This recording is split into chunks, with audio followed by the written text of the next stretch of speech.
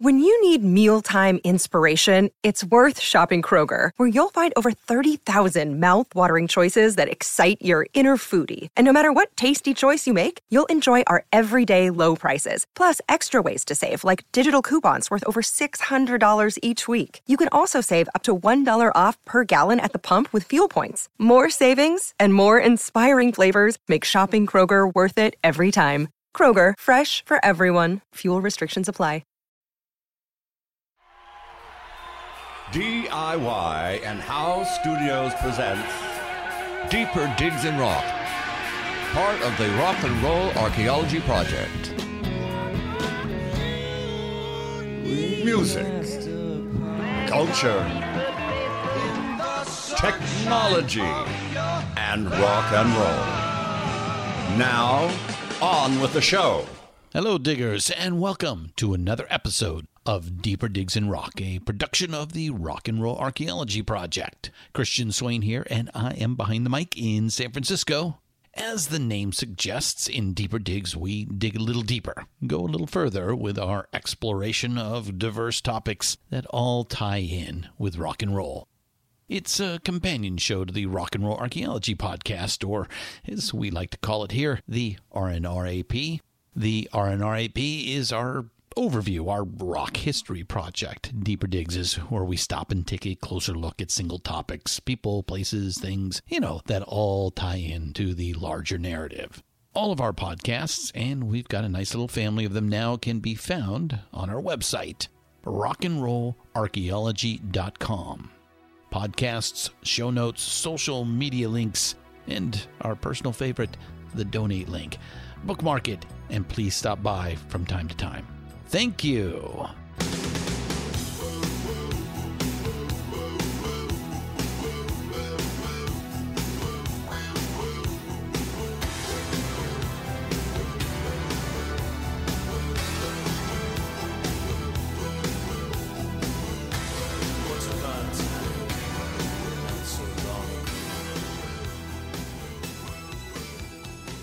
Living on a Prayer, Rocky Mountain Way, Do You Feel Like We Do? The Talk Box makes a colorful and memorable cameo appearance on a handful of iconic rock tunes. It's an interesting gadget, and the man who invented it, Bob Heil, is today's guest. We led with the Talk Box because we can't resist a gimmick, but Bob Heil's impact on rock history goes way beyond gimmickry.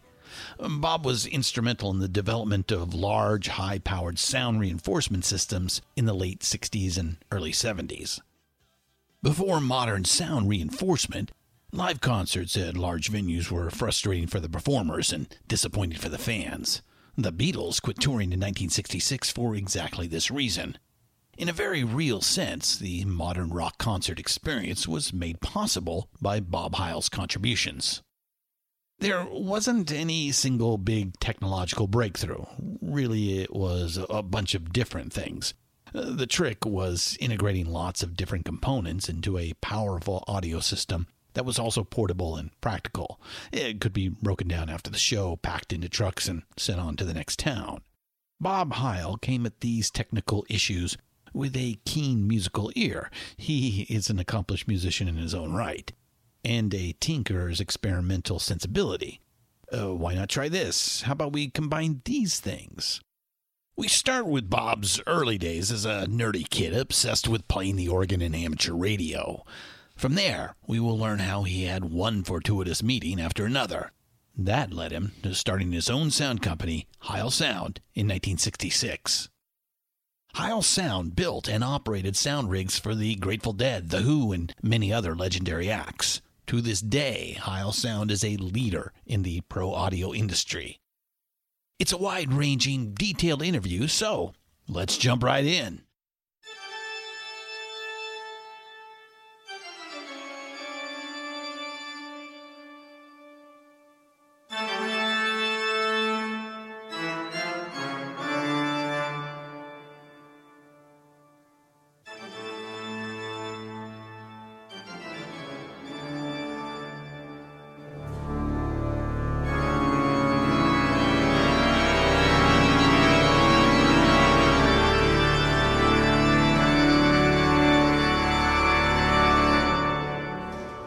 Hello, Bob Heil. Welcome to Deeper Digs in Rock.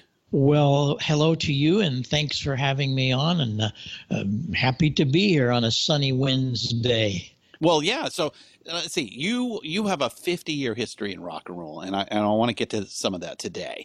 We'll discuss your helping shape live sound, pro sound or sound reinforcement, as different people call it, for rock bands in the 1960s and 1970s. You're helping ham radio quality transmitting. You invented the talk box. You helped birth quadraphonic sound, helped birth home theaters, and, of course, your pro microphones for music and broadcasting. But first, seems you're a product of Southern Illinois, just outside of St. Louis, and you've pretty much lived there your whole life, if I'm not mistaken. So my question is, what's it like growing up in post-war Middle America, and what kind of kid were you? Well, I guess you could call me a nerd or a geek, although those words weren't around in those days. But I was always messing around with electronics and putting things together and so on. But one of the very important things that happened was I had this incredible parents. They were just something. Nice. I had started playing the accordion when I was 10. Of course you did. In Middle America, everybody, I think, was issued an accordion. And when I was 12, my mother decided they were going to buy me a Hammond organ, and Wow. they did. Wow. They were not wealthy people. But there was this thing, I don't know, it just God sent that. She bought this, it was a B2. We didn't have 3s yet. Right. Now, And did you ask for it? Or was it like, was it something in a catalog? You were like, oh, I got to have one of these, Mom? Or did she just get it for you out of the blue? There's a little history. In the 50s, actually it was around 51 or 2, Hammond organ invented a thing called the, the chord organ. They took an accordion and put the buttons over on the left side and put the keyboard on the right. In other words, it was electronic, all tubes. And it was $995. And that was in St. Louis. Wow. They had a Hammond dealer, and my mother went there. That's a hefty price in the 1950s. Tell me about it. Yeah. So she goes there by herself one day, stops into the Hammond dealer, and there was this wonderful, blessed salesman that told her she shouldn't do that. She explained what I was doing and playing and so on. You need this. And by golly, that guy sold her a B2. Right. Okay. Now, we're talking $2,500 in 1952. Wow. And upgrade. My parents were not wealthy, but she bought it. She came home. My dad said, well, did you buy the organ? Yes, I did. Well, $995. Well, no. The salesman thought best that Bobby should go a step further because of the stuff that he was playing on the accordion. And I bought the big one at $2,500. And that's the only time I ever heard my parents even get close to an argument. They were just so cool. And he said, my goodness, how are we going to pay for this thing? Well, they had a shoe store in Marissa, Illinois, men's clothing and shoes. And they did.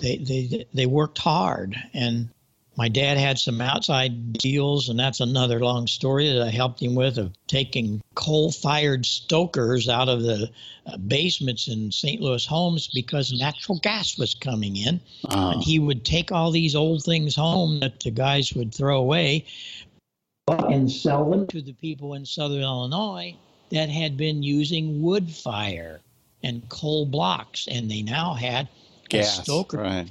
It. So that's how we paid for it. Or it was just a blessing.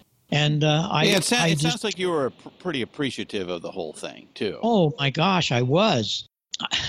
I don't know how they put up with it, but I'd come home from school and I'd be playing 3 and 4 hours a night. I just couldn't get off the Hammond organ. And I had started listening to George Wright and all of these great organists, Jesse Crawford. Now, these are theater organists. Right. I was not listening to any rockabilly or any kind of contemporary music. It was all theater organ. It's all I listened to. Mm-hmm. I did that for a couple of years. I was 14 years old, and a lady that owned a restaurant about 15 miles up the road in Freeburg, Illinois, hired me. And she had bought a Hammond spinet organ, an M2, put it in their restaurant, and I started playing on the weekends. And that was incredible. I played there a couple of years, and a guy came in one night. And so this is how you met Stan Kahn. Well, kind of. First of all, this man, I don't even know who this angel was. He enjoyed his dinner, he enjoyed the music, and he gave me his card.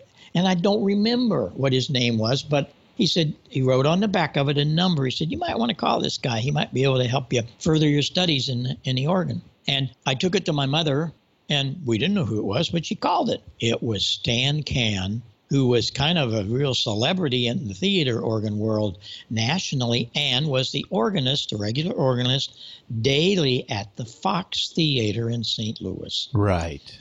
Called. He said, I don't know why he was a wiry little guy, just funny, kind of like a Buddy Hackett. And a little bitty tiny guy, crazy. And he, why are you calling me? I don't teach. Why would we don't know who this guy is, so we don't know. He said, well, I'll bring a kid up here. Listen to him. Well, he was playing on a daily, 5 days a week TV show on NBC, the local KSD television. It was kind of a little lady, I think it was called To the Ladies. Charlotte Peters was the lady. She sang, and he played the Hammond organ for her. Well, the really incredible part of this was he's right there on the set, and this was amazing for this little kid from Marissa to be standing on Charlotte Peters' set at Channel 5, just barely 15 years old. And we started every week. We'd go in there, and I could play, but he was styling me. The registrations, the music, and left hand. Left hand's very important in the theater organ. But we did that for almost a year, and didn't charge us any money. We couldn't figure out what was going on until he said, Miss Heil, do you know where the Fox Theater is? Well, yes, he said, I do. Well, we'll meet you there next week at 2 o'clock after the show. So we go in and met him at the back door. And I got to tell you, that was an amazing day for this little kid from Marissa to walk in that incredible 6,000 seat, just gorgeous theater. I've never even seen anything like that. And he brought up that four-manual Wurlitzer out of the basement. It was on a lift, all this gold lame stuff. Oh, my gosh. He played a couple minutes. And Okay, cool. He said, well, we'll meet you back here next week, and we'll start working on this. And we'll get you to play in this. And as we went out the back door, and I'll never forget it, I said, Stan, how long you think it'll be before I'll be able to play that? Oh, he said, don't worry about it, kid. You could do it now. No, I said, whoa, I've never been on anything like that.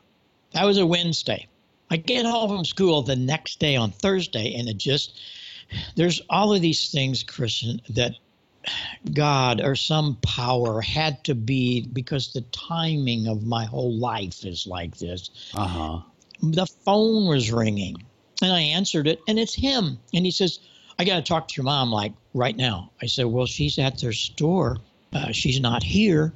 I need to talk to her. I said, are you okay? Yes, but she's got to have you up here at 7 o'clock tonight. That was 3:30, and it's an hour to get there. I said, what's up? He said, Charlotte's got some stupid thing she's doing, and I have to go play for her. So I want you to play the Fox tonight. I said, I've never sat on the bench. He said, don't worry about it. He said, I'll get it all set up. And he said, people, when the theater organ comes up, they go out and buy popcorn, so don't worry about it. So that's what we did. Wow. And I'll never forget it. I sat on this bench and took a big breath, and then the stagehand, George Bales, who played a huge part in my life later on, George hit the button to bring it up out of the basement. You know, it's on the lift. And I'll never forget it. I don't know where it came from. I played Red Sails in the Sunset and a couple of other songs, and I went back down, and that was it. Well, the long story of it, the Reader's Digest of that is Stan needed a substitute. And he also, this is the best part, needed somebody to help him voice and tune that monster. Oh, yeah. It hadn't been played in 20 years, so a lot of it didn't work. How many pipes are we talking about with this thing? Oh, probably that one, I think there was like 5,000. Oh, my God. From 1 inch to 32 foot. And it was another godsend part of my life because we'd go in there. I started doing a few shows. By the way, I must say, one of the reasons that he wanted this young kid is you can't just jump on that Wurlitzer, because even if you played well, you had to be trained, because what you heard coming out of the pipes on the 5th floor way up above you in this later. Beautiful it's a time delay. Mm-hmm. It was 2 seconds later. 2 seconds. Mm-hmm. Wow. It's coming off the back wall, and it's like, it was a mess. And Stan warned me. He said, well, you just played. He said, don't listen to what you're playing. You just play. Play by feel, not by hearing. Oh, right. Exactly. So that 1 and 2 second delay thing, depending on which pipes, because the chambers were in different parts. But that was the story. And yet, when I got, just a few months later, I got my driver's license and I was off and running. And I would go up there. And again, my wonderful parents would allow me to do this. I would go there at 11 o'clock at night, and we'd work all through the night while the theater was closed, and sometimes in the afternoon. But we had to voice and tune this, and he was doing all the work, voicing. But you need somebody downstairs on the keyboard to play the pipes. Yeah. Mm-hmm. Tuning is nothing. You know, practically anybody can tune the octaves. That's easy. You know, get the beat just right. Bingo, you're in tune. Octave. Yeah. The situation was voicing. You had a rank of like 71 or so, 91 brass trumpets. They really were the bells of a brass trumpet, from about 1 inch to that one I think went up to 16 foot.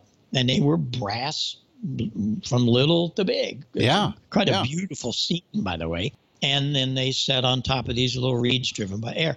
You had to tune them. So you'd go, let's take that, just one trumpet.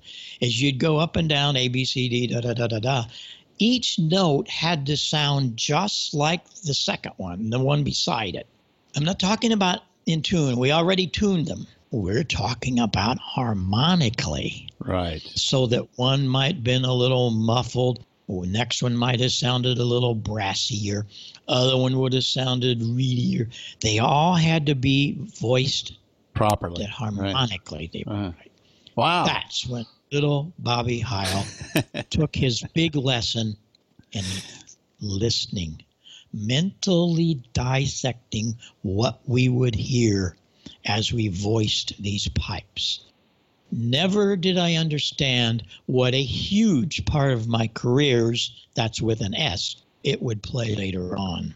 Listening as opposed to just hearing. Listening is something, and a lot of people don't know how to listen. They just hear, which is, that's just a physical process. I'm hearing you, but I'm really not listening, you know, that kind of thing. You need to really mentally dissect what's in that coming from the speaker or whatever. And so that was a big part of my life. And I built several pipe organs, had one in my home. Actually, it was a kind of a hodgepodge. The console came from the People's Theater in Dayton and Ohio, and pipes from all over. But anyway, I had that at my home. I also had another one I built for a restaurant, and I played in this restaurant in St. Louis. I had a pipe organ in this restaurant. It was a big deal. Yeah, people that was a Holiday Inn in St. Louis, right? It was the largest Holiday Inn in the chain, 600 rooms in St. Louis, Missouri, and it had a 4-star restaurant in it, Schneidhorst, a German restaurant.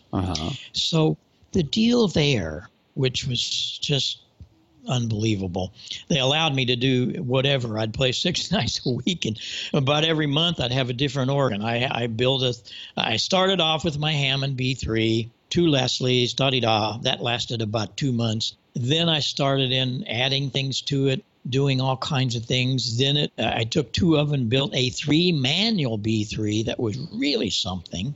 Then I added 5 ranks of pipes that I built at the Wicks pipe organ plant. Martin Wick was a very dear mentor of mine, and it was amazing. We had busloads of organ clubs come from all over the Midwest to come and stay all night at the Holiday Inn and hear the music and enjoy the theater organ in a restaurant.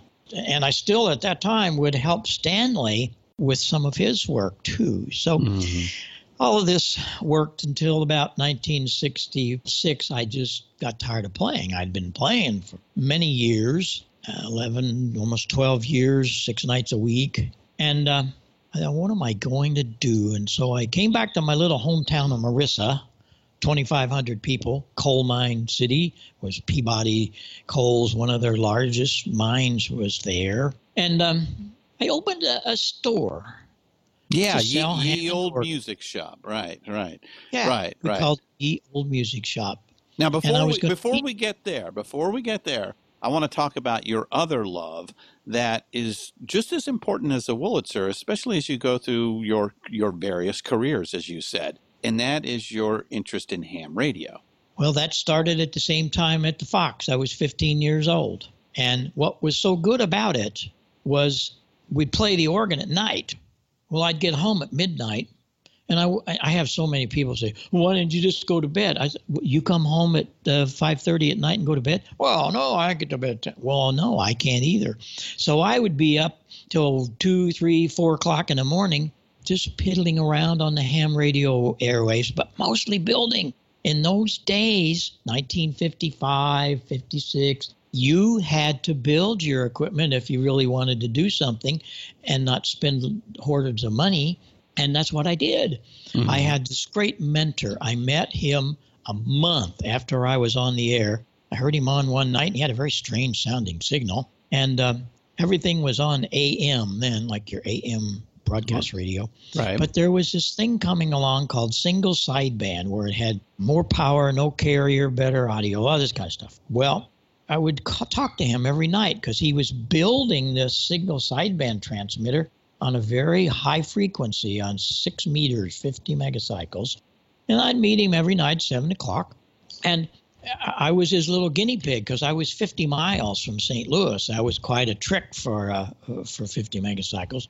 And we got to talking things after a few weeks. And I told him I'd come in to play the Fox. He said, well, you need to stop and see me one of these days. So he gave me his address and rolled up in front of his address, and it was KMOX CBS Radio. I'm going, what is this? This is part of the magic of ham radio. You talk to these people, but you have no idea who they are, what they look like, what they do. And so I walk in, I ask for Larry, and they said, are you talking about Mr. Burroughs? I said, I didn't even know his last name. I knew him as K0DGE, Larry. Right. Yeah. He was the chief engineer of CBS Radio. And so he took me under his wing, and we were working on the back benches of KMOX. You could never do that today. The unions wouldn't let a little 15-year-old kid play around with soldering irons and all that. Right. And I said, would you build me one of these transmitters? He was one of the first 10 people on single sideband on 6 meters in the country. And no, he said, I wouldn't do that. I said, oh, please. He said, no, but I'm going to teach you how. And he did. Wow. And that really started it for me. And I did. And I became one of the lucky, beautiful first people, I guess, that brought single sideband to VHF. And, it went nuts. I could be here all day telling you some of the craziest things you would do. And my parents, again, were so loving. I'm 19 years old. Fast forward a couple of years. They allowed me to put up a 110-foot Roan tower at the house. Right. That's something. I've seen the picture. It's pretty amazing. Yeah. A couple of years later, I did an experiment for a British antenna firm. It was 128 elements on 2 meters. This thing was 50 feet wide, 50 feet high, and it was 50 feet all in the air. Had to put it together with a crane. And that is another fabulous story. I even NASA used it for an experiment because they didn't have computers working in 1961 and 2. And another little kicker to that, this Holiday Inn was across the street from the airport at St. Louis, where McDonald was, is still, only now it's Boeing. They were building the first space capsule there. Oh. And the 7 original astronauts would come and stay at the Holiday Inn and enjoy their meal while I played the theater organ. Oh, you're kidding me. I have a menu with all of them signing it and that kind of stuff. But I became friends with them. They'd come in and how you doing? They were fascinated by this pipe organ in a restaurant because those things were mechanical nightmares. And, we're talking Alan Shepard, Gordon Cooper, Deke Slayton, John Glenn, right? Yeah. But what was really cool about it, after they'd finished their dinner, Alan Shepard would come sit on the bench with me because his father had a pipe organ in their house, and he said he'd wake me up every morning playing that darn pipe organ. So I know a lot about these things. Well, then we got to talking about my ham radio and all that, because these guys, almost all, a lot of people don't know this, but most, all today of the astronauts are amateur radio operators. They have an FCC license because it's the backup communications when all else fails. They can talk to Earth on their little handy-talkie. Right. So anyway, I showed him the picture of this monstrous 128 element antenna. I mean, this thing was crazy. And he said, "Can we use that?" And I said, "Well, sure. Well, you have to move it to Houston?" "Oh, no. You have the phone patch, right?" And I said, "Yeah." He said, "Okay, here's the deal. We know from some of our calculations what the delay time is from here up to the moon or up to one of the satellites. We know what that delay time is on paper, but we don't know it really. If we had that antenna, it would further our time." He said, we're talking about building something, but it's going to take us another year. So what they did, they sent me a tone over the phone line. I patched it into my transmitter into that antenna. I pointed it up to the moon, and they were listening down in Houston, and they calculated however, and their calculations were correct, but they got to test those calculations. Right. So, I don't, we could go on forever with this, Bob. I'm thoroughly entertained and interested, but this is a rock and roll show, so we got to find our way into rock and roll here. So let's get back to the ye old music shop, because that, I believe, gets us to rock and roll. But I did want to ask that question. What kind of kid were you? And I got my answer. Between the Wurlitzer, accordion, and certainly ham radio, you have a musical background and you have an electronics background. And I think that's going to play into the rest of what we talk about today. So, ye old music shop. I opened this store, and I was so fortunate. I had known some of the guys at Hammond Organ because back in 1959, 1960, they would hire me to be a demonstrator at the NAMM shows. Oh, yes. Mm-hmm. I was a cute little 19-year-old kid, and I could play the organ pretty darn good. So they would hire me to just sit there during the show and play the B3 Hammond. Uh-huh. And for those who don't know, that's the NAMM show, which is the National Association of Musical Manufacturers. Exactly. It was held in Chicago in those days at the McCormick Place. Well, I got a Hammond organ franchise out of the little store in Southern Illinois. I probably shouldn't have gotten it early. I was only 50 miles from their big one. But you are talking, man, you are touched. You've got luck on your side. You could do no wrong.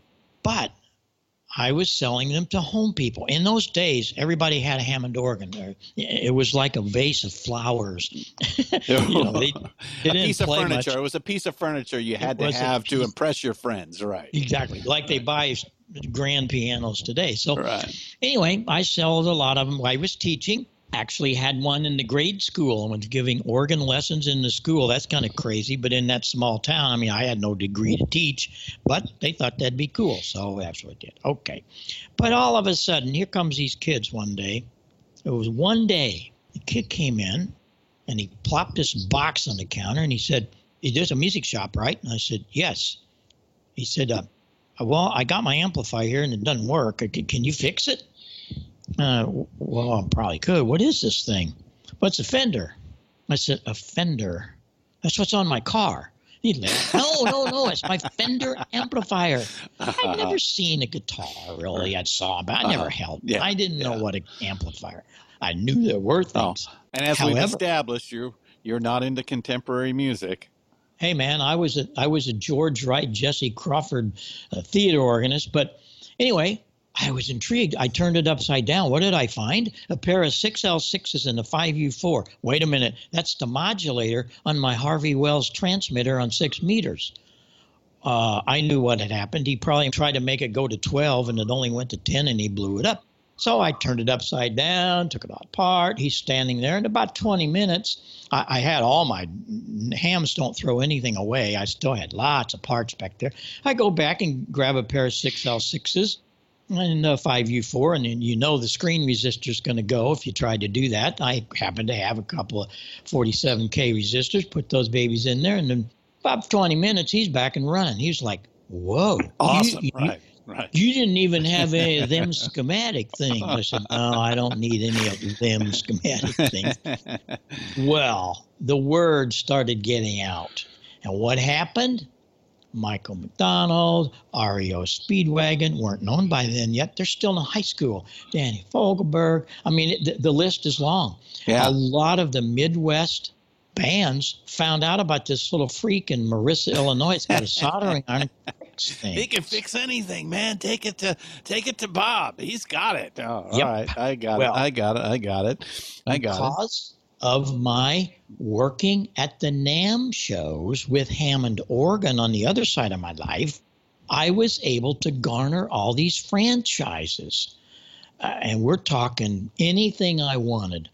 All the good stuff, because I was in the country. The sales reps loved me because it was a new account, and I was selling the bejesus out of Gibsons and Stratocasters, Fenders, and amplifiers. I had stuff that no other store had. You come into UO Music, you'd see 6 left-hand Les Pauls in different colors, as well as about 10 others, and Stratocasters in every color, left-hand, right-hand, because I didn't know how to play a guitar. But I knew that if I knew they were left-handed, I figured, well, these guys you can't. They got to have a guitar too, right? Yeah. And other music stores I'd visit they wouldn't have one. They'd order it. I'm going, no, that isn't right. Oh, I know. I am left-handed. I know exactly what you mean. Well, see, I started working then to build this store into something crazy. It was really the first professional music shop probably in the country, other than a Manny's in New York. Right. But we did it differently. I would have a huge amount of stock. I became the largest Sun amplifier dealer that they ever had because I fell in love with the fact that was a Dynakit amplifier. EL34s, 5881s. I'm going, holy smokes, look at this thing. Chrome-plated chassis. It was really done right. And beautiful work in the cabinets. They were folded horns. I was just going crazy. Spoke to your inner geek, right. One day, this is where the story again takes now, I want you to hold there for a minute. So I think I know where you're going. You're gonna go to February 2nd, 1970. But before no. Oh no. That would be too fast. Oh, okay. One day I thought I was in St. Louis, and I thought, I'm going to go by the Fox and see old George Bales. Remember, I told you he was a stage manager that would push the button. And I roll up to the back door, and here's all these big boxes out there. I'm going, what is going on? I go, George, what are you doing? He says, we're putting in a new sound system. Oh, okay. What's all that? Well, those are all our big old speakers. I said, well, what are you doing with them? Well, they're out there for the junk guys. I said, wait a minute. You're throwing those away? I said, a ham doesn't throw anything away. Can I have them? Well, sure. Well, they were A4 Altex, baby. Yeah. We're talking about the real deal bass bends of the 1930s and 40s. So I rented a truck, took them back to Marissa, and I'm going, whoa. And then over the next year, I heard McIntosh was the best amp, bought a bunch of McIntosh amps. Mm-hmm. Had this little Altec mixer. It had 8 little knobs on it. That was it. No EQ, no nothing. But I could make it work.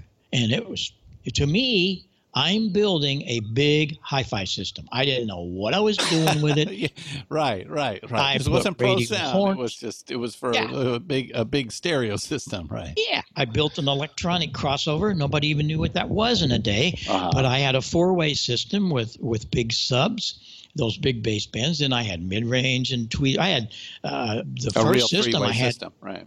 I had 32 ring tweeters, JBL. I love JBL, and it was amazing. Well, I started renting Hammond organs to the Kiel Auditorium in St. Louis. That's a 19,000-seat concert hall. Mm-hmm. And they would have Sunday afternoon called the Cavalcade of Country Musicians. They'd bring a busload up from Nashville. In 1967 and 8, you couldn't see Dolly Parton or little Jimmy Dickens on the TV only. You had to go to Nashville. Right. Well, they would bring them into various cities once a month. And so I would rent them a Hammond organ this one time. And my gosh, it sounds terrible. They had these 2 little columns about 4 feet high to fill 19,000. Well, that place was built in the 30s. I mean, they didn't have big sound. So I asked the promoter, I said, hey, I got a big sound system. It might work in here. He said, well, bring it up here next time. That was amazing because they all went freako. And the sound was great. It just was so much fun because I was mixing. It's the first time I'd ever really mixed any kind of band, and it was pretty simple music with the country guys.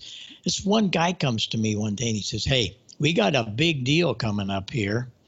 It's a little thing that I got this little band. They started out in Ohio, and then they're going to do a little tour of a couple weeks. Would you want to take some of this? You don't need all of it, but you want to do it? And I said, never been on tour before. And I have 2 guys, thank gosh, again, blessed I was. They were from SIU Carbondale, and they knew the music. I mean, they were really into rock and roll, and they were my roadies. Mm-hmm. And so I said, hey, John, you want to go to Ohio and do this?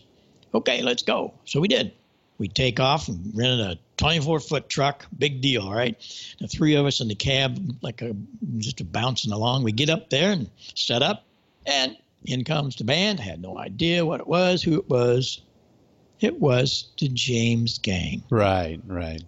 Joe Walsh. And about 2 songs in, wait a minute, 2 shows, wake up. About 2 shows in, Joe Walsh and I discovered we were both ham radio operators. Of course. And it changed our whole trajectory. Right. Because, I mean, he's very technical, and because of being a ham, but he always wanted to do things, but he could never find anybody to do it. They thought he was nuts. When, oh, you can't change that. This is the way it is. Don't change it, man. It might not work. Well, right in the middle of a song, because I mixed on stage in those days, and he'd walk over to me playing the guitar during walkaway or whatever. Hey, do this, move this over here. Let's try that. I mean, I'm experimenting doing literally in the middle of the show, right? Yeah, I mean, what the heck? Yeah, that started it all. Right. We come back, and I did a couple more shows. I did some big rock shows with Janis Joplin and Jimi Hendrix and Ted Nugent, and Bob Heil woke up like really fast, Christian. Oh, what you could do. Right. Yeah, you have to understand, I was totally into the theater organ, but I quit playing in 1966, the first of that year. By the end of 67, I knew what was going on. I knew I had a calling here that with my ham radio background and being able to listen, that was the whole thing. I even helped them with their guitars and some of their amplifiers because it's all about harmonics. And I learned that from the theater organ. Mm-hmm. But it was just way, way out there with all of this stuff for me. But I loved it because it was technical for me. And then one night. Hold on before we're going.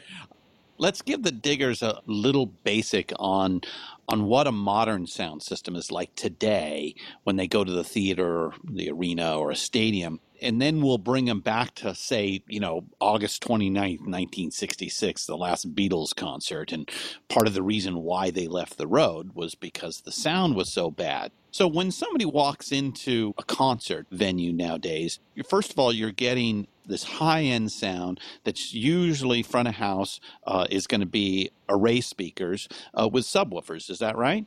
Yep.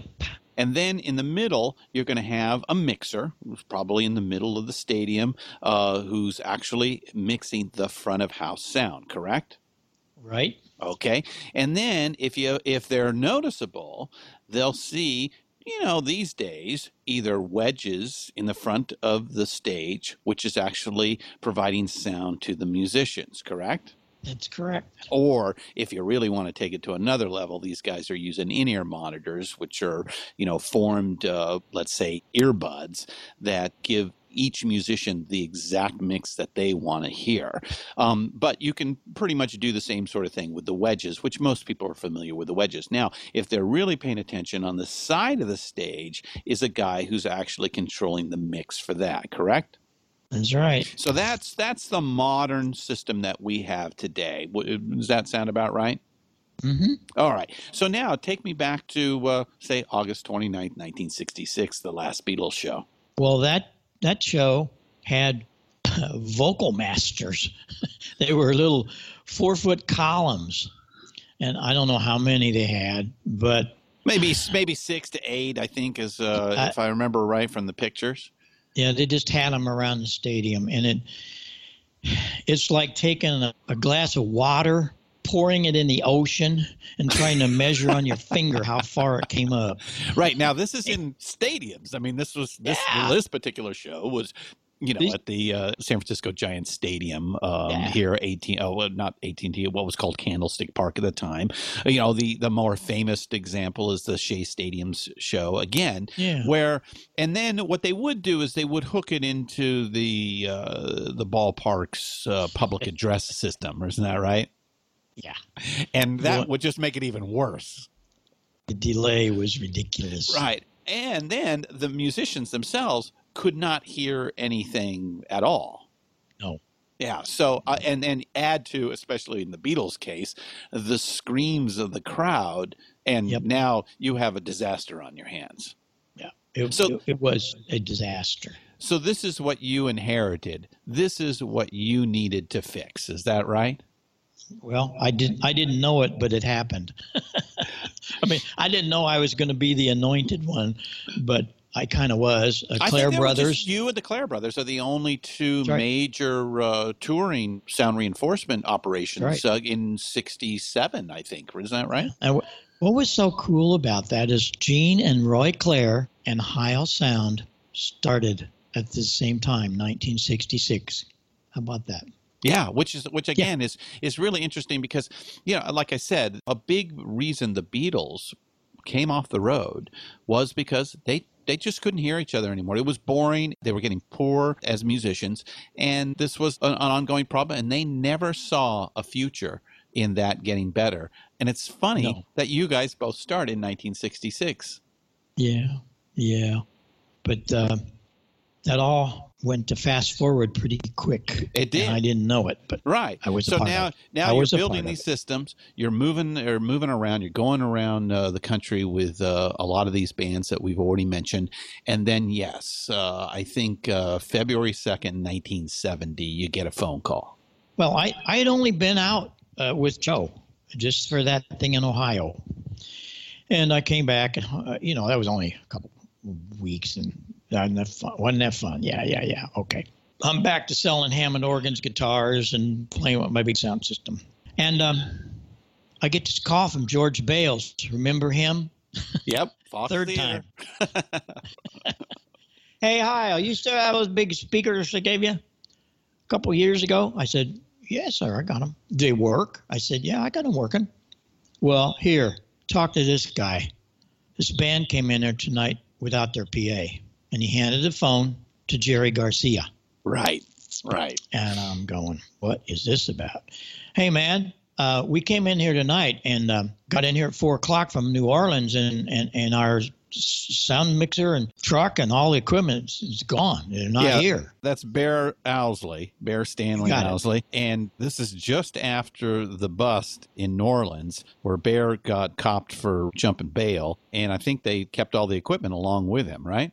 Yeah. The story was the night before they had played the Warehouse, I think it was in New Orleans, and the DEA and the FBI had caught wind that Bear was going to be out of the state of California, and he was on probation not to get out of the state. Well, he did. They thought they were going to slick in this small little Midwest East Coast tour.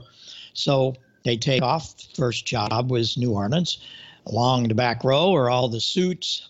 Nobody knew that. And the band played. Everybody's clapping, going home. See you later. Bear's loading things up. A couple hours later, he goes out and puts it all in the truck and padlocks the truck. And just as he padlocked the truck, they padlocked him. They took him, they took the truck, and all of the sound gear. Yeah. Because Bear owned the sound gear. Well, famously presented in the song Truckin', as we all know. Exactly. They didn't know this. The band, they came on to St. Louis several hours earlier. They had left to fly up to St. Louis. So when they get into the Fox Theater at 4 o'clock, there was no Bear, there was no truck, there was no gear, no sound gear.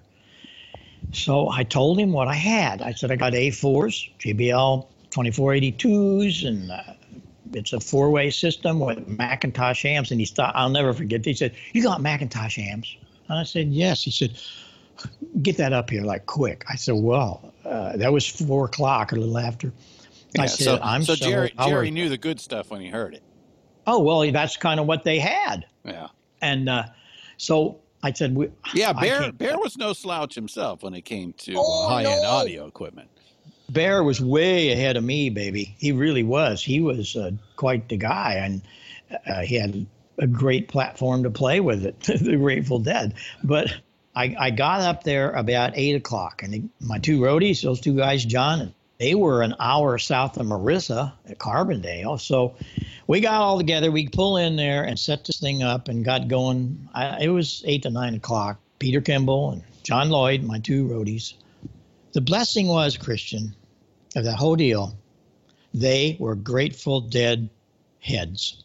They knew Peter and John, every song. They knew everything about the band.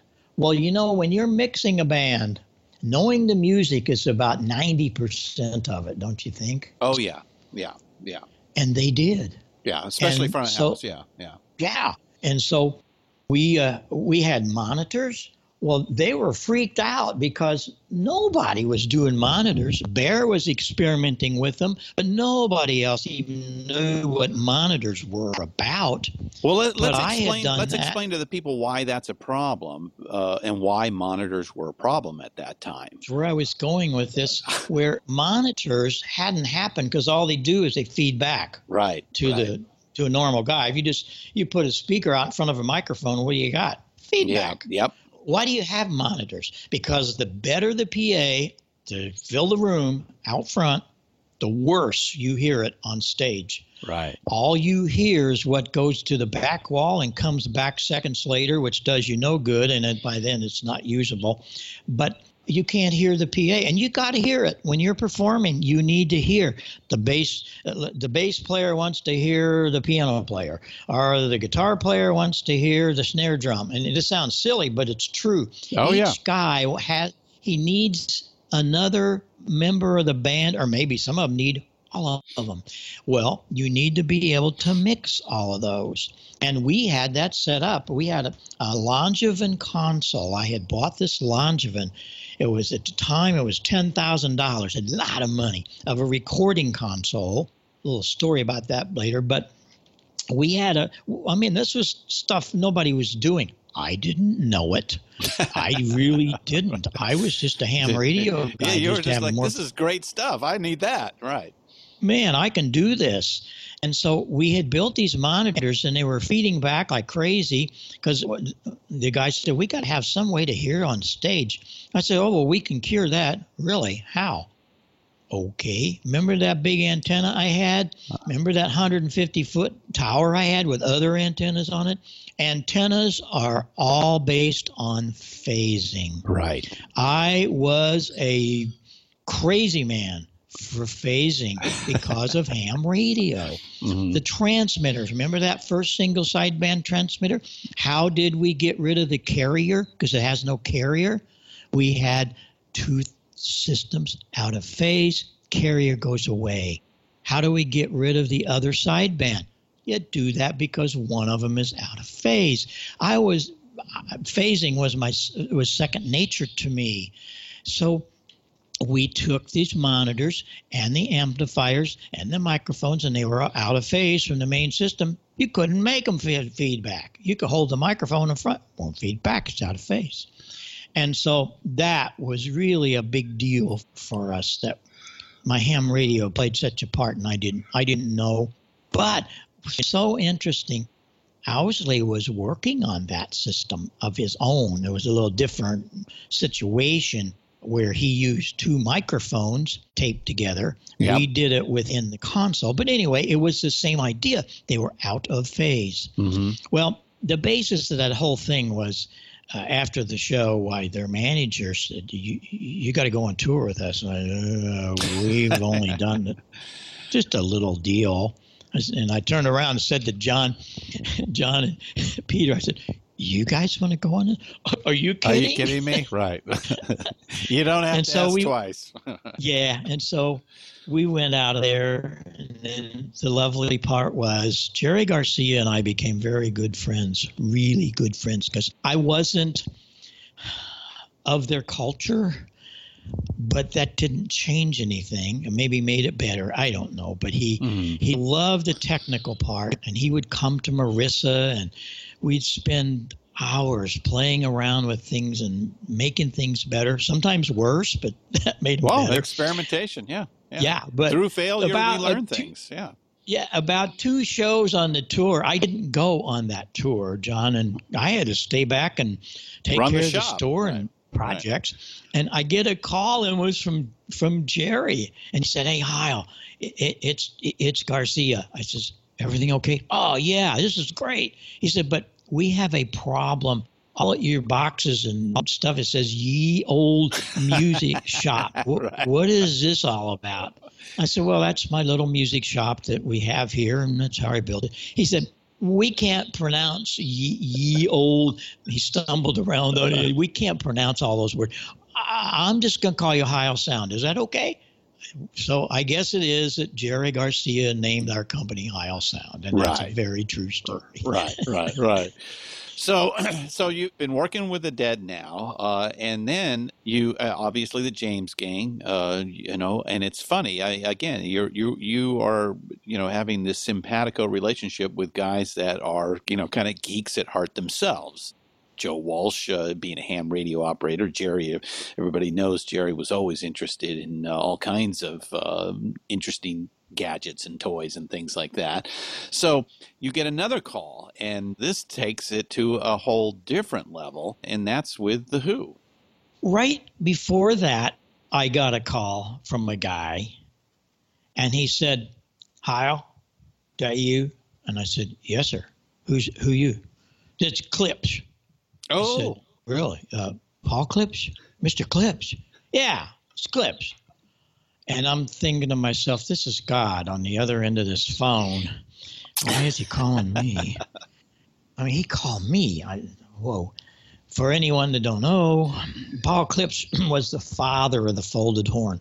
Single-handedly was practically the father of the hi-fi stereo movement. Yeah. And he was just an amazing guy. We could do a whole show on Paul Clips. He said, I want to come and see you. So he flew his airplane up to Marissa, landed at Sparta Airport down the road, and he spent all day with me. And I figured this guy is going to cut me off at the knees. I'm a ham. I'm not an engineer like him. I don't know exactly what I'm doing. I just keep futzing around till it works. And he's real tall and he's leaning over my shoulder. "Well, why'd you do this? Well, why'd you do that?" He'd never seen a 20,000 watt PA. And it just, why is this? Why is that? Didn't say anything. Just why? He was fascinated. Filled with never questions. even allowed rock and roll to be played in his presence because it would mess up his very, very good hearing. I learned that later from his plant manager. That night or that afternoon, put me in his plane, flew me back to his home in Hope, Arkansas, and the next day took me out to his personal lab and his plant where he was building the K-horn, the amazing K-horn, and all of the speakers, hi-fi speakers and stuff. He wasn't in the PA business, but oh man, there was this guy something. And it was, I say this a lot, I say this very lovingly, be careful what you hear here. Those 2 days to me was like a drunk meeting Jesus. Turn me around. Right. So I learned so much in those few days. No, I didn't learn it right then. But he pointed me to the Fletcher Munson curve, Dr. Fletcher, Dr. Munson, what they did for Bell Labs back in the 20s and 30s, how our ears work. Do you know how your ears work? Do you know what we hear? Do you know why we have to do this? What about this? Are the phasing coherence right? All of this kind of stuff. And I was just writing all these notes down that later on I was able to go to the Paul Klipp School by looking up things in the audio encyclopedia and go to the library. We didn't have Google. No. But it was a wonderful thing. And my 20,000 watt PA became about 8,000. It was better. It covered better. It had better response, much better dynamic range and transient responses, all because of what he taught me. I didn't know what I was doing. I was just throwing up a bunch of big boxes. And to be very honest with you, it's what everybody else was doing in building theater systems. We're talking about for movie houses and stuff. That's about all we had. Nobody was doing big PAs. Right. Then the big call came, and this was amazing. I get this call one day. Now, we had already built the talk box for Joe. We were planning the equipment list for Barnstorm, which was his solo act. And he would come to Marissa and we'd start getting things put together. What kind of amplifier, guitar amps, what are we going to use? I got him a Mellotron. We were the first distributor in America for the Mellotron. And all this kind of stuff was going on. And how are we going to do this talk boxing? Well, we could do a whole show on the talk box because the talk box goes way back to 1939 by another ham radio musician, Alvino Ray. He built the first, whatever you want to call it. He was calling it the voice actuator, I think, in that time. Uh-huh. And that all went through Nashville where Pete Drake had taken a little 3-inch speaker. That's actually what Walsh used. He used Pete Drake's studio when he did Rocky Mountain Way. But here we are, Walsh and his roadie Crinkle. How are we going to do this talk box thing live? We can't do it with a 3-inch speaker. So we figured it out and built this 250-watt driver and built a talk box. Had a high-pass filters and all the stuff that I had to do to make it not blow up. Mm. And so it really took off then. Chaka Khan had a very big hit using it. And we were out on tour with her in Chicago at that particular time I got the call. And the guy said, you guys got that big PA, right? I read about it on the front page of Billboard magazine that you had it with the Grateful Dead. And I said, yes, sir, that's me. Well, we want that. I said, well, we can work out something. Yeah, but we need it tomorrow night in Boston. I said, no, we can't do that, sir, because I'm out on tour with Chaka Khan. I don't care who you're on tour with. We have to have it in Boston tomorrow night. I said, well, let's look at it another way. We couldn't possibly drive from Chicago to Boston in time day. For a concert tomorrow. Well, we don't care. I said, oh, okay, well, you can call me back. Wait a minute. No, you don't understand. It has to be here tomorrow night. I said, who are you? He said, well, I'm the Who. I'm going, wait a minute. Hello? Yeah, who's on first, right? I'm Peter Rudge, the manager of the Who. And we need that PA in Boston because we came over here with all this new music of an album called Who's Next. We brought over our little columns. We have 4 of them on each side of the stage, kind of like the Beatles used, Christian. And he said, my gosh, we played for and the media is just killing us. Oh, yeah. And it sounds terrible in these big halls over here. We need your system. Because I read in Billboard that it was great. And we hit the front page of Billboard magazine after the Grateful Dead shows. And that was very wonderful, and I was very honored by that. But here we go. What are we going to do? So I hired a Chicago company that I had worked with, a sound company. They took over Chaka's tour, and we rented a 707 airplane, a Tiger freight airplane. Never before had I done that, and I probably will never do it in the future. But anyway, we could, by that time, I had figured it out. I was a straight man in a crazy world here. You'd go into some of the early concerts, and one guy would bring a Volkswagen van of guitar amps, and another guy would come in a pickup truck with something else, and the light guy would get there and never get there at the right time, or sometimes not at all. This is crazy. So I rented a 40-foot semi and started doing my tours with a semi. Everybody was there. I would take the guitar amps. I would take the lighting. We could take everything there with one truck. We'd have one driver.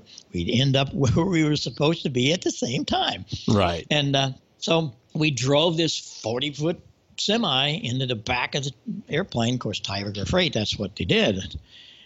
Hauled big freight things around and made it to Boston. And I had no idea who the Who were. I kind of heard about it, but just became infatuated with the band. It was amazing. I was with them for, I don't know, it was 7 years, something like that. We did all their stuff and worldwide. It was just a huge, exciting part of my life because we really had some technical whiz kid there with Peter. He was something. And at the same time, we were doing all the Who shows.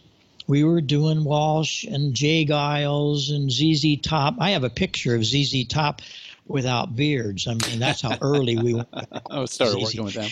Right. And of course, we did this this cute little kid they pulled out of Humble Pie that was using my talk box, and that's Peter Frampton. That's a whole nother story about him and my talk box. But back to the Who, we did all those things, and it was, to me, it was just amazing how incredible the sound could be. And yet I'd go to other concerts and it was awful. And there again, my hearing, my listening, being able to tune things, tune the room. We built the first analyzer so that the guys that really didn't have the training in hearing we could analyze it. It was really something. And just, I was building and designing things that the groups really needed. That's where it was for me, is to doing things that hadn't been done before so that music could be heard better by all of the patrons. Yeah, and it really did. I mean, you were there from the very beginning. You went all through the 70s as these rock shows turn into these giant arena shows and then giant stadium shows, and they require, a high level of quality sound. And the sound did get better and better and better throughout the 70s. And then I guess in the early 80s, you just kind of walk away from it all, right? Yes. One thing we want to touch on is Humble Pie. Mm-hmm. The manager, who was the manager of Tony Bennett also, D. Anthony, called me one day and he said, "Hey, Heil," he had a real rough voice. He said, "I'm pulling Pretty Boy out." I said, "Do what?" "I'm pulling Pretty Boy out of Humble Pie," because we had done almost all their shows our whole career. I said, "I don't know. What are you talking about?" He said, "We're pulling out Frampton, damn it. The girls are going to love him, and we're going to make a star out of him. Now, make him sound really good." And so we did. But in that, I get a call one day from his girlfriend, Penny. He wrote a song, "Penny for Your Thoughts." Penny says, "Hey, Bob, I need a Christmas present for Peter." I said, "Okay, I'll send you something." He says, "But it's got to be related. But don't send him a guitar. He's got lots of guitars." So I sent Penny McCall a talk box. Ah, okay. All right. And that's how we get Do You Feel Like We Do? Yes. And it goes back, and again, that's a whole historic point. He came over here, I think he was 16. George Harrison brought him over here to do his wonderful work on his solo albums. Mm-hmm. And they recorded it in Pete Drake's studio. Remember, Pete Drake had that little 3-inch talking thing? Yeah. That's where Peter got onto it. He was fascinated by it, but there wasn't any. Pete built that for himself. He wouldn't sell it. He wouldn't let you use it, only in his studio. And then when he got it as a Christmas present, and he'll tell you it was really the centerpiece of his solo career. Oh, yeah, definitely. Definitely. And I mean, that was a unique technological piece of equipment there in the mid-'70s.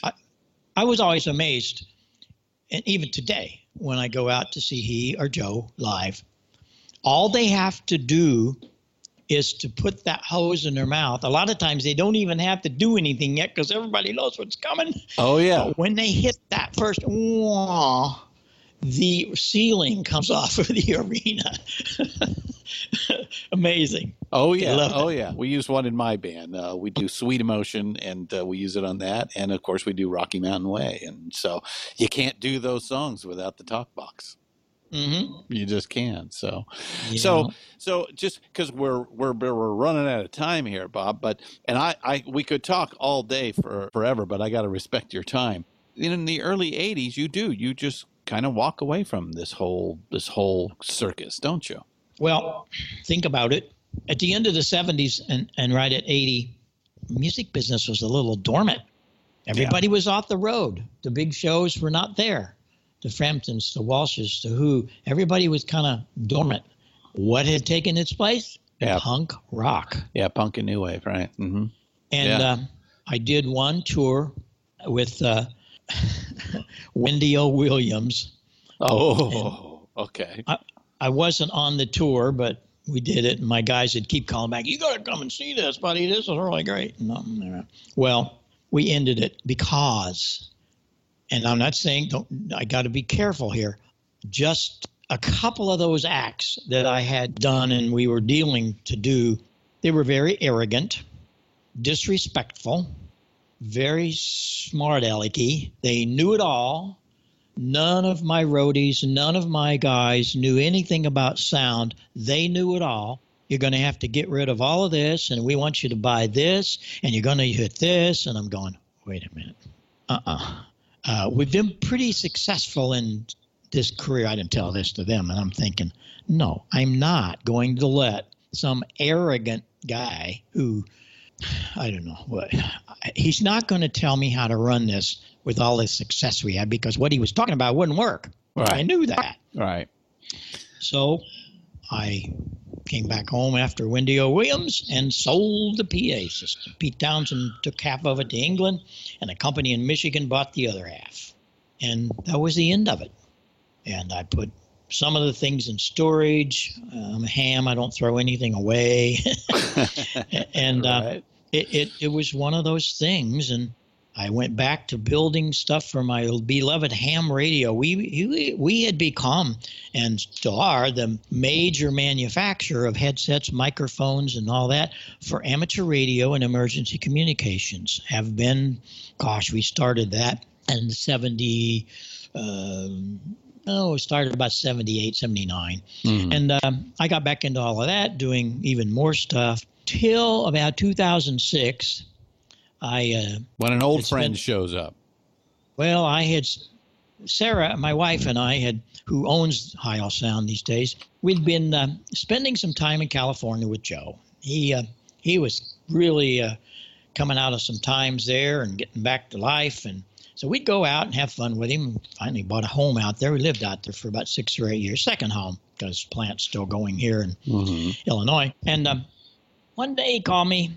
We're sitting around at his kitchen table, and he had one of my ham radio mics, and he said, "You have to take this gold line, and you got to put an XLR in the bottom of it because I want to use it." I said, "For what?" He said, "Well, it's better than my 58 thing." I said, No, because I had never done this. He said, oh, yeah, it is. So we started building things for Joe. I was not looking beyond Joe.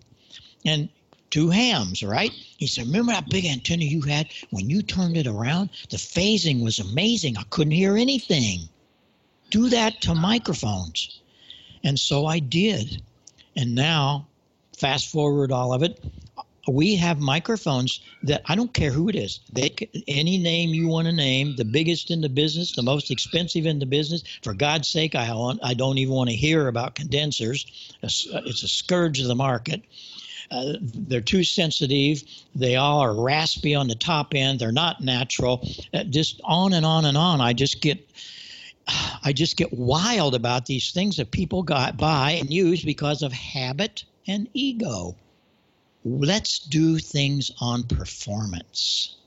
And that's where we built this. I wasn't looking past Joe, and we built some pretty incredible things. We were the first company to ever do a large diameter dynamic. Several of the big companies tried it, but they failed. We figured it out. 2 hams at Joe's kitchen table. 2 hams. Right. These were not $1 million engineers like all the other guys have. Right. But we figured it out. And amazing. The transient response is gorgeous. The response time, the frequency response, and 40 dB a rear. You bring me a microphone that's got 40 dB a rear, it will only be one that's got high sound on the nameplate. Well, let's explain to people what that means. Basically, what you're talking about is that unless the microphone is pointed in front of you, you're not getting any signal from the back end, right? Right. We don't want all that noise from the back side. You don't want to get it from everywhere else. And, not to make a high sales pitch out of this, but, I did my fair share of research on broadcast microphones, like the old EVs and the REs and the Rhodes and Sures and all that. And I'm talking to you on a PR40 right here, Bob. And also, for my band, I use a PR22. So built that for Paul Rogers. Paul wanted a microphone that was very articulate, and you didn't have to equalize it, and you don't. Yeah, but flat. We're very blessed because of what Joe asked me to do. I never dreamed to get into this professional market, or for gosh sakes, the broadcast market. But Joe insisted, and then he started passing it around to some of his buddies, and bingo. You mean now, like the Eagles? Yeah, I like the Eagles. Yeah. Which is, here you are with articulate singing right there. So we just Sarah, my wife, who actually owned Tile Sound. I just invent stuff, as she says, and do a lot of other things for the company. But she just sold 250 PR40s to Sirius Radio. They tossed out all their REs. The RE is a 60-year-old microphone with terrible communications, and that was the end of it. No rear rejection and all this kind of stuff. And so we're very blessed, and Sirius loves them. And the bottom line of all this is, a few years back, I get a call from the Rock and Roll Hall of Fame, and curator came. You beat me to it, so go on. Their curator came down and saw all this stuff, and he said, "Wow, I can't believe you got some of this stuff. I'm a ham. I don't throw stuff away." Well, I sold a lot of it, but I still had a few things, and we were very blessed. We're the only manufacturer in the Rock and Roll Hall of Fame. Inducted into the Hall of Fame. That's large assortment of all of that, and sits right beside Les Paul's room, and very, very honored by that, and we just were awarded another great inventor that helped rock and roll be birthed. Oh yeah. Let me tell you, when Paul and I would get together, oh man, I just now sometimes kick myself that I didn't take tape recorders and just record it all. But it's been a wonderful life, and it's not ended. We're still dreaming up stuff and doing stuff. And I mean, you have a netcast about ham radio called Ham Nation on the Twit Network, Leo Laporte's Twit Network, and I think you've been doing that since 2011. And then also, I want to kind of end with this, is that you are a podcaster yourself, and I really want to tell our diggers to go and download the mini-series 50 years of maximum rock and roll with Bob Heil. Obviously, a play on the Who's Maximum R&B, the Bob. So it's a 15-part series that really digs even deeper than we were able to today in the Bob Heil story. And I got a chance to listen to it, and it's some really great information in there that I didn't know, that really kind of helps our fans understand the depth and breadth of music art form that we call rock and roll. And like we say, it's about the music, the culture, and the technology that all wove together at this very unique time. And you happen to be, like you've said this a couple of times in our interview, it's like fate. It's almost the right place at the right time, or an angel on your shoulder that's tapping you right at the right moment, wouldn't you say?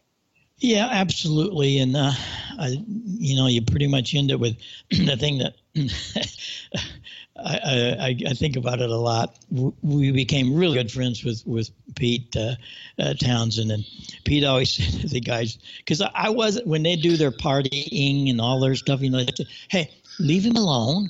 The guy's got a soldering iron. He makes us sound better, and he can drive the truck. And I did. Yeah, so that's pretty much it. And they kind of put a wrap on that whole thing. I'm very blessed. I was just awarded an honorary PhD from Mizzou U. And when the graduation exercises were over and I gave my little speech and told them a lot of what was said here, all because of what I learned from ham radio and being a pipe organist, and still am. I still play. I just played a concert in Tulsa. I love playing these old theaters. But the chancellor said to me at the luncheon, he said, "Oh, how do you feel about this?" I said, "It's tough for me. I'm very honored. I can't believe it's happening because I barely made it out of high school. Barely, because I was playing the organ, doing very well. I knew what I was going to do, so I didn't study hard, and I inched out of there, and here I am with a PhD. My stepson, he took him 15 years to get his PhD in psychology. He said, but wait a minute. He stopped me. He said, Heil, it took you 50 years to get this degree. Right. So I guess that's pretty much the thing when you think about it. But visit our website. There's so much stuff on there, all kinds of videos and stuff. And then the 50 years of rock and roll is really good. Dave Hans did a great job there.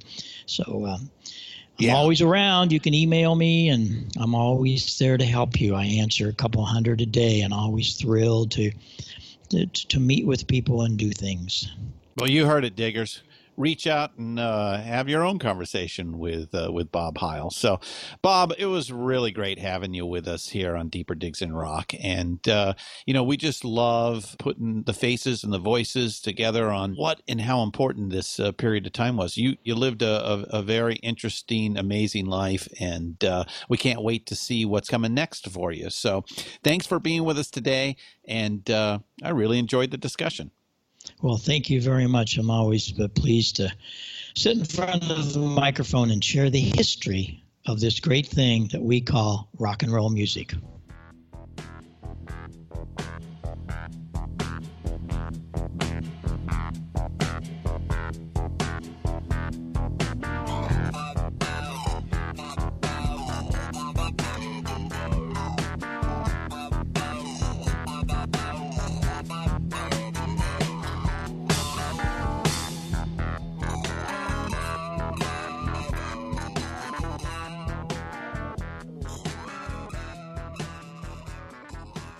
All right, that's a wrap. Thank you, Bob Heil, for stopping by and sharing 50-plus years of experience and insight. Heil Sound's website is at heilsound.com. And if you were ever in the St. Louis area, Bob still plays the organ at the Fox Theater. Well worth a visit. I'm Christian Swain, and this has been Deeper Digs in Rock, a production of the Rock and Roll Archaeology Project. Thank you again, Bob Heil, and thank you for stopping by and giving us a listen. Keep up the rockin'. Bye for now.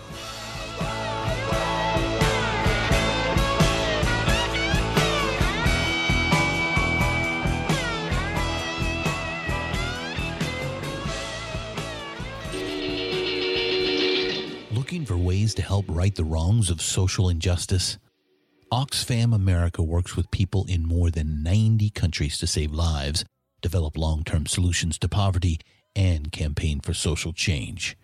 And we do it with the help of our friends in the music world. The Beatles were Oxfam supporters back in the day, so were the Stones. And through the years, musicians and music fans have helped Oxfam push hard to work for a just world without poverty. Folks like Radiohead, Coldplay, Pearl Jam, DJ Shadow, and many, many more have encouraged their fans to join the effort. You can too. Go to oxfamamerica.org to learn how you can help. Deeper Digs in Rock, produced and hosted by Christian Swain. All sound design and incidental music by Busy Signal Studios. All quotes performed by actors unless noted. Playlists can be found at iTunes, Google Play, and Spotify. Please purchase these great and important tracks. All songs, clips, and references can be found on our show notes. Please visit rnrap.com for more information. As a new Western Union customer, you can enjoy a $0 transfer fee on your first international online money transfer. Send money to your loved ones back home the fast, easy, and reliable way. Visit westernunion.com or download their app today to get started. And your first transfer fee is free. Services offered by Western Union Financial Services, Inc., NMLS 906983, or Western Union International Services, LLC, NMLS 906985. FX gains apply. It's NFL draft season, and that means it's time to start thinking about fantasy football. FantasyPoints.com features industry-leading experts and prognosticators using proprietary hand-charted data to help you score more fantasy points. FantasyPoints.com is the place to go for whatever kind of fantasy football you play. Whether you play fantasy football, daily fantasy sports, or do a little bit of everything, Fantasy Points has the meticulously researched content to guide you to victory. And why wait for the fall? Fantasy Points also covers the new spring football league, the UFL. Join the guru, John Hansen, Scott Barrett, Joe Dolan, and other massive names in the fantasy football universe with an exclusive offer. Use code Pantheon for 15% off any Fantasy Points package, including the all-in package, with access to every article, tool, and data nugget that Fantasy Points has to offer. That's FantasyPoints.com and code Pantheon for 15% off at Fantasy Points. FantasyPoints.com, code Pantheon. Score more fantasy points.